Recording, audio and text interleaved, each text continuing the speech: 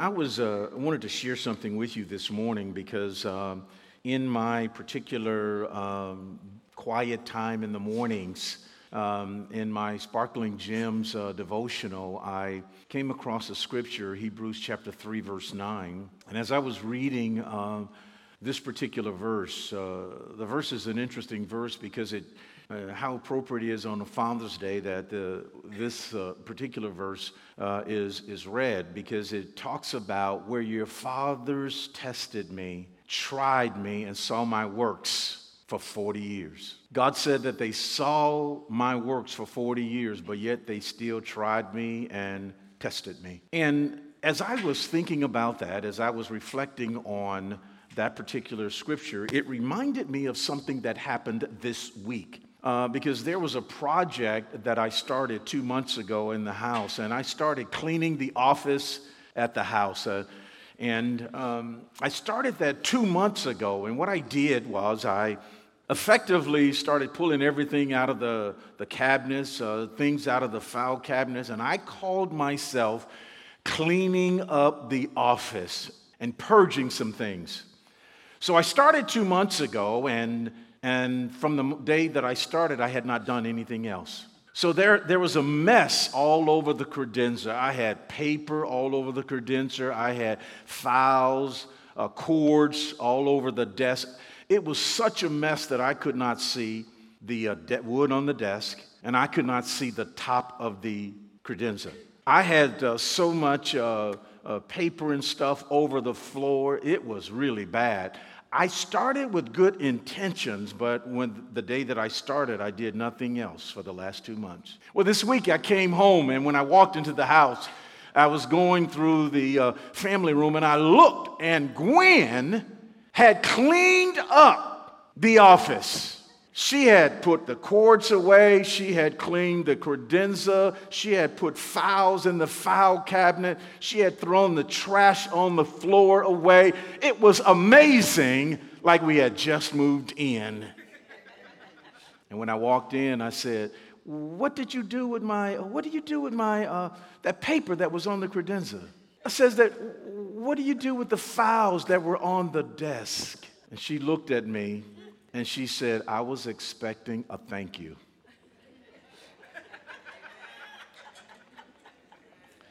And I began to reflect that what I was focusing on was the mess rather than what it took to clean up the mess. I was more concerned about what I had seen for the last 2 months rather than the love and the work that had gone in to cleaning it up, not only that day, but for the last 34 years. And the Bible says that his fathers had seen his work for their fathers for 40 years, but yet they tested him and tried him. What I want to do this morning is I want you to focus on the children of Israel in this particular passage of Scripture, because the Bible says that they wandered in the wilderness for 40 years, and as they wandered in the wilderness for 40 years, God said that they tempted him, and I love the way the Message Bible gives this particular passage of Scripture in Hebrews 3:9. It says it like this in Champions. Would you read that with me like you know it is the word of his power? Now, even though they watched me at work for 40 years, your ancestors refused to let me do it my way. Over and over, they tried. Now, I don't know about you, but have you ever had a mother or a father? My mama, my dear, used to say, boy, you're trying my patience. And I don't know if that's a Louisiana thing or but did your mama ever tell you that? Well, when my dear said, you're trying my patience, I knew something. I needed to make an adjustment because the next try was going to be a break-in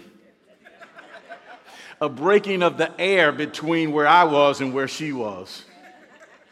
And so notice this. Even though they watched me at work for 40 years, your fathers refused to let me do it my way.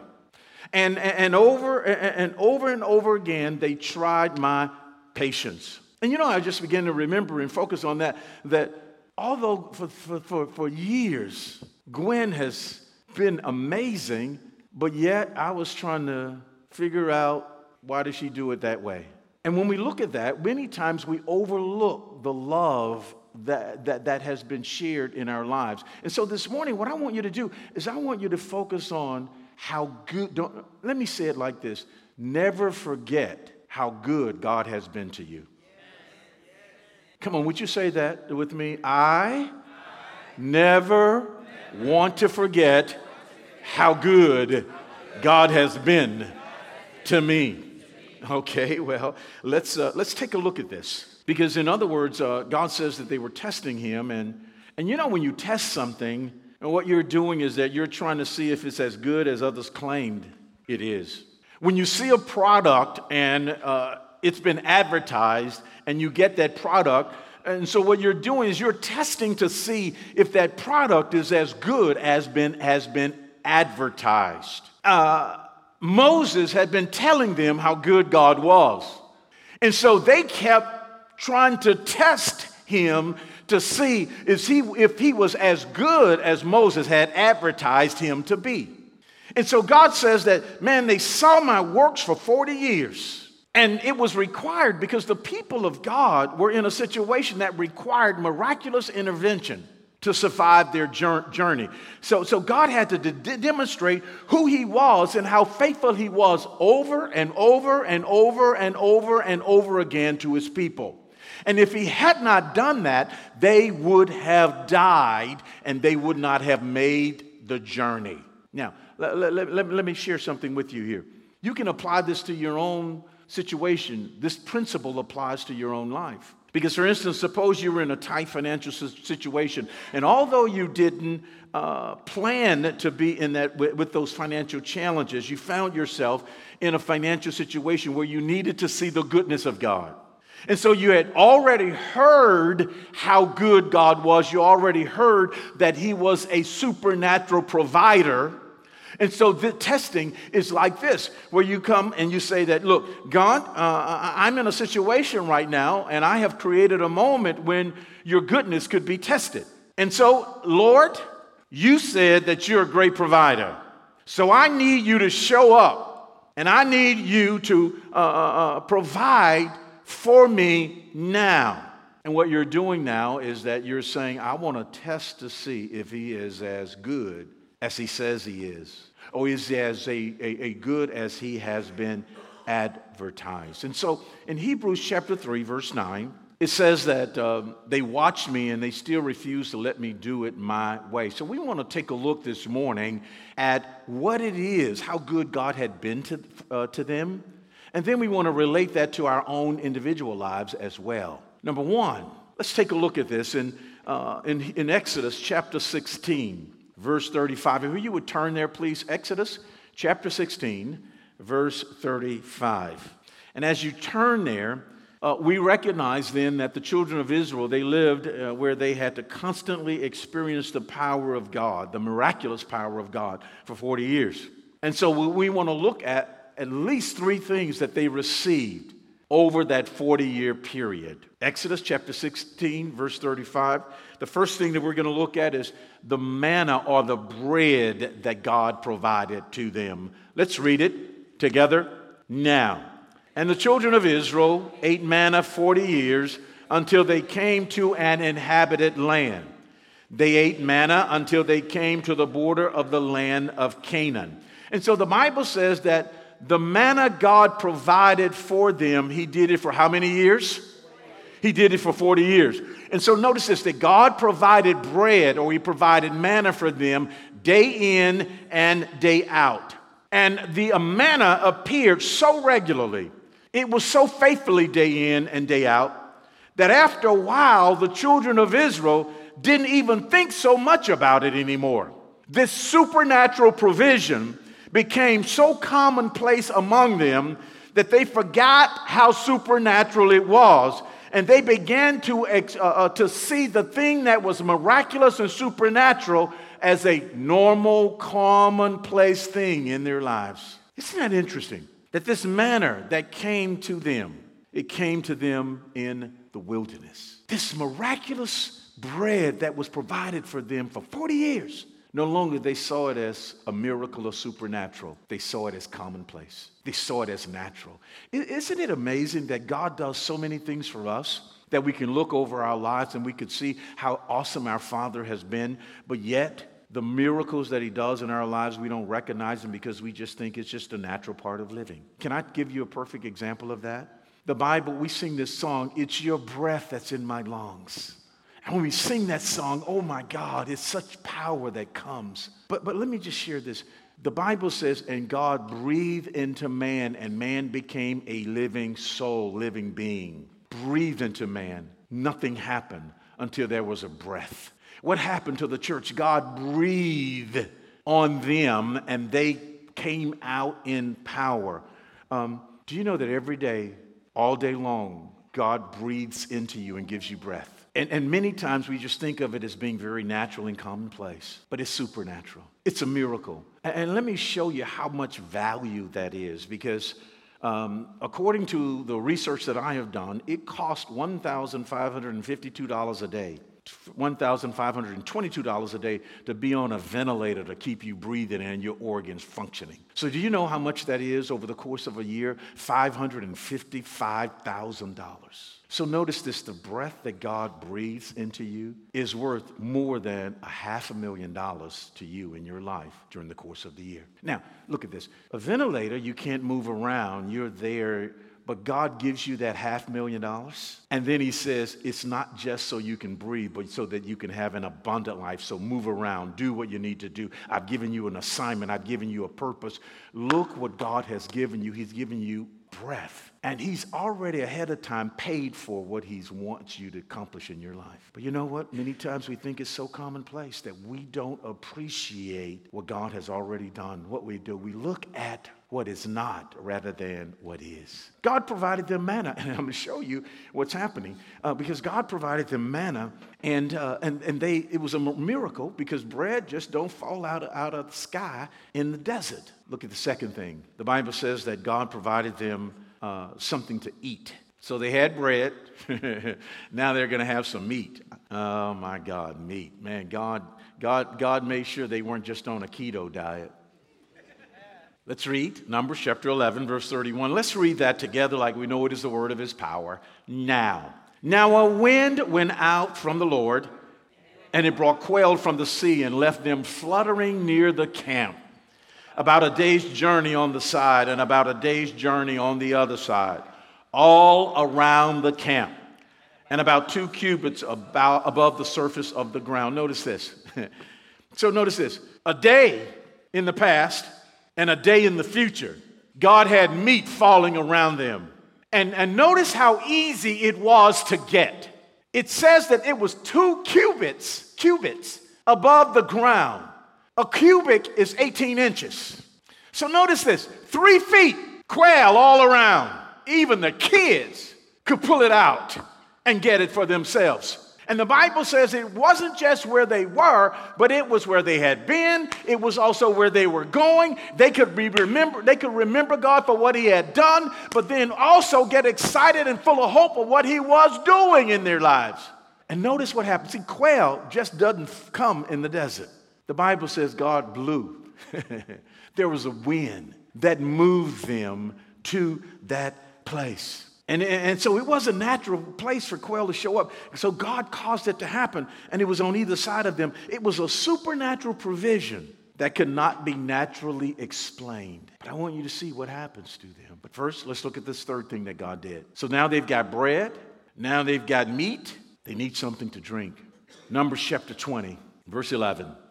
What's amazing to me is that when you read this particular passage, the people got the bread, they got the quail, and then they were still complaining. They told Moses, why you brought us out here to kill us in the desert? And isn't it interesting that we sometimes go through things in our lives and we wonder how God, we start blaming others, but we forget how God has miraculously provided for us in the past. And notice what happens. It's like, Moses, why you brought us out here? And you brought us out here to kill us. And Moses got so frustrated. He says, after a period of time, he said, God, your people, why you put this burden on me? But notice what he said in this particular time. Let's read it, Numbers chapter 20, verse 11. Let's read it together.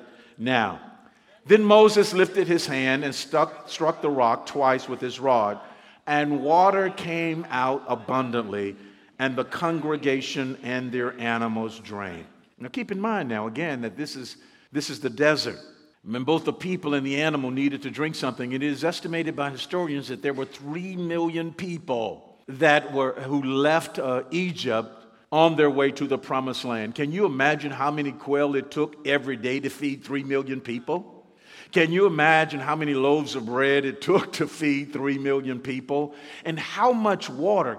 Desert is a dry place, so it takes more water in a dry place to quench your thirst and to feed the animals. Can you imagine how much water had to come out of a rock to feed them? It is so supernatural for them because there's no source of water in the desert. So God had to provide it supernaturally. And so we could think that after living in this kind of supernatural provision day in and day out for 40 years, after experiencing this kind of miraculous supply on a continuous basis, that they should trust the Lord and they should find it easy to obey Him and follow Him. But the Bible says, even after seeing God perform so many miracles, the people became numb and unappreciative of the demonstration of His power. And God called them hard-hearted. And that's a medical term which refers to callous heart.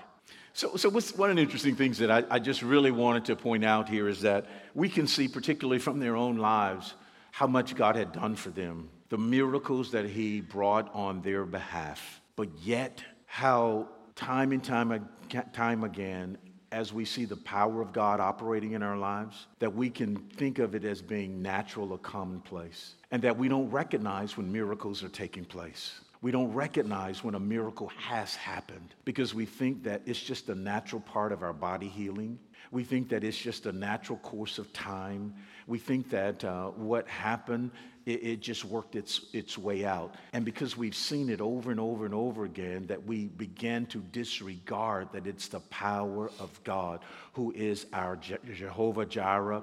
It's the power of God who is our Jehovah Rapha. It is the power of God who is our Jehovah Sabaoth. It is the power of God who has demonstrated that for us and who is our shepherd. Now, what I'm going to ask you to do is I want you to put up this particular scripture, and you don't have to turn there, but I want to show you the consequences of what God said about them in Hebrews chapter 3, verse 11. Notice this. God says that they would not let him do it the way he wanted to do it. Hebrews chapter 3, verse 11 in the Message Bible, it says it in a very, very powerful way. And what it says here is it tells us what the results are when we take things that are miraculous and make them natural. We don't accomplish the purpose that God has for our lives. And so in Hebrews chapter 3, verse 11, together, now, exacerbated. Woo, he was exacerbated. What that means he felt the trying of them. But let's read it together. Let's read it together now. Exacerbated, I vow they'll never get where they're going, never be able to sit down. Notice what happens. When we take those things that are natural, that are miraculous, and we make them commonplace or natural, that we begin to really operate in our own knowledge, our own strength, our own ways. And God says that they'll never get where they're going. And you know why? That's why they kept going in a circle, in a circle, in a circle, because they did not take his direction and they never got where they were going. So what did God do? God had to raise up some desert babies that would listen and obey and would recognize his miraculous power. So I want to ask you this today. As we see the power of God in their own lives, we can apply this to the same principle in our own lives. I think that if we see that, we can recognize then that if we look at this, the supernatural things that were considered wonders at one time are now considered very natural and commonplace. It's like when someone has done something for you for so long that you think that they should be doing it, and you see it as an entitlement rather than a privilege. You see that whether there's a meal that's being prepared or whether there is a word that is being spoken, you begin to look at it as a privilege, as a entitlement rather than a privilege. And let's just kind of bring that to another generation. That how many of you know that when your kids grow up in your house, it's not their room, it's your room. But they see it as, they don't pay one, that whole house belongs to you. But because that room belongs to you, there's no such thing as do not enter. Okay? The car that they drive is not theirs, it's yours. So notice how easy it is to drift away from what society causes a drift away from what God has said, his way of doing things. You can't spank kids now, or I'm not talking about abusing them, I'm talking about doing what the Bible says do. Because the Bible says this is how you train up a child. Number one, you tell them what you want them to do. If they do not do it, then they may have misunderstood what you were saying. So the second step, the Bible says, is that you show them what you want them to do. If they do not do it the second time, the Bible says it is rebellion.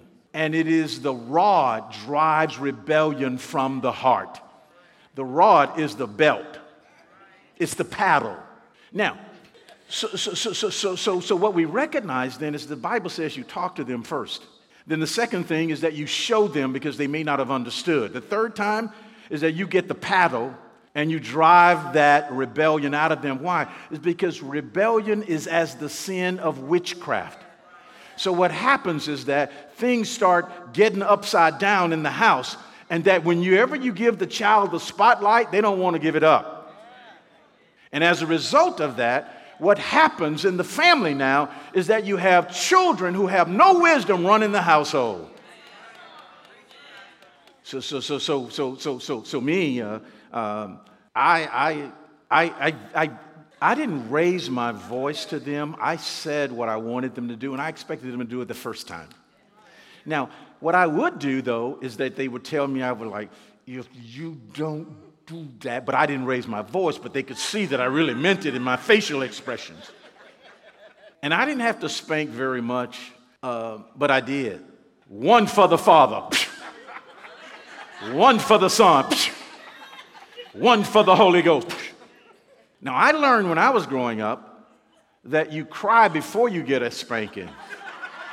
It eases the pressure on the one who is enforcing the punishment. But my mama was hard-hearted. It didn't matter. She measured how much you cried from the moment she gave you the first one. So I'm joking, but what I'm really serious about is that, notice what God is saying, is that the kid will not get to where they are going because the family will not get where they are going because they refuse to allow it to be done his way. And so what happens is that when that rebellion is in the house, all kinds of spirits enter, all kinds of disorder is in place, all kinds of contentiousness is there. When there's contentiousness, when there's envy and strife, it's every evil work. It is not of God. And that's why the Bible says it is better to live in the corner of a rooftop than in a mansion with a nagging woman. It's talking about contentiousness, right? I want you to take a moment and apply the same thing that we've been talking about as it relates to the children of Israel. They had miracles that occurred, and it was no doubt that it was a miracle. It was not natural. It cannot be commonplace. 40 years, they had bread that fell out of the sky. For 40 years, they had meat that would gather so that they could have something to eat. Why? It's because food don't grow in the desert. For 40 years, they had water, because any water that's in the desert is bitter and undrinkable. But yet they had water that flowed freshly out of a rock that fed 3 million people for 40 years, and their animals and their offspring. What a miracle. And notice this, that even in that time for 40 years, their clothes did not grow old. That no matter how big they got, their clothes grew with them. So God did so many miracles for them, but they just got used to it. It became habitual that, I expect this. And as a result of it, they did not appreciate what went into and who was demonstrating that love to them to make sure they were cared for 40 years. And whatever you do not value, it does not appreciate. Or what you appreciate, it increases in value. And so notice this. What I want you to do is I want you to consider, and we can see, let me ask you this question. Can you see the based on the 40 years and what God is saying, that the bread that came to them was a miracle? Can you see that? How about you over here? Are you able to attest to that the bread, the manna that fell out of heaven was not natural, it was a miracle? Would you be able to attest that the meat, the quail that came, it wasn't natural for quail to be in a desert, but it was a miracle? Can you attest then that in a desert it's very dry and bitter water can flow, but undrinkable water if you find any? But how many of you believe that it is a miracle and not natural for fresh water to flow out of a rock? Do you believe that? Yes. So now we can see the miracles that God was providing for them for 40 years. Over and over, day after day, continuous and constant. He had proven himself. But then now they saw it as very commonplace and natural, and they expected it rather than seeing it as a privilege. I want you to consider as well, because we apply that same principle to us. It doesn't take us 40 years to overlook how good God has been to us. Now, let me ask you to consider. I want you to reflect and consider how God has blessed you. I want you to consider how God has changed you, that you were a certain person at some point in the past, but right now you can look back over your past and you can see that you are a really, really different person. I want you to think about how much God has changed you. Have you ever been sick in your body and you recovered? Have you ever been sick in your body and you recovered? Glory to God. Glory to God. Glory to God. I want you to consider then how he's healed you when you were sick, whether it was a headache, whether it was a cold, whether it was a pain in your body, a heartache, but you recovered. I want you to consider how he heals you. It's not commonplace, it's not, but it is a miracle of how God has created his power in your body. I want you to consider how he gave you a new job. Consider when you were looking for a promotion and God all of a sudden put conditions in place so that you could be promoted. And glory to God. We live in a society that people really are not trying to advance you, but somehow your boss couldn't help but promote you. Somehow the company couldn't help but giving you your boss's job. But consider the times when God has given you a promotion.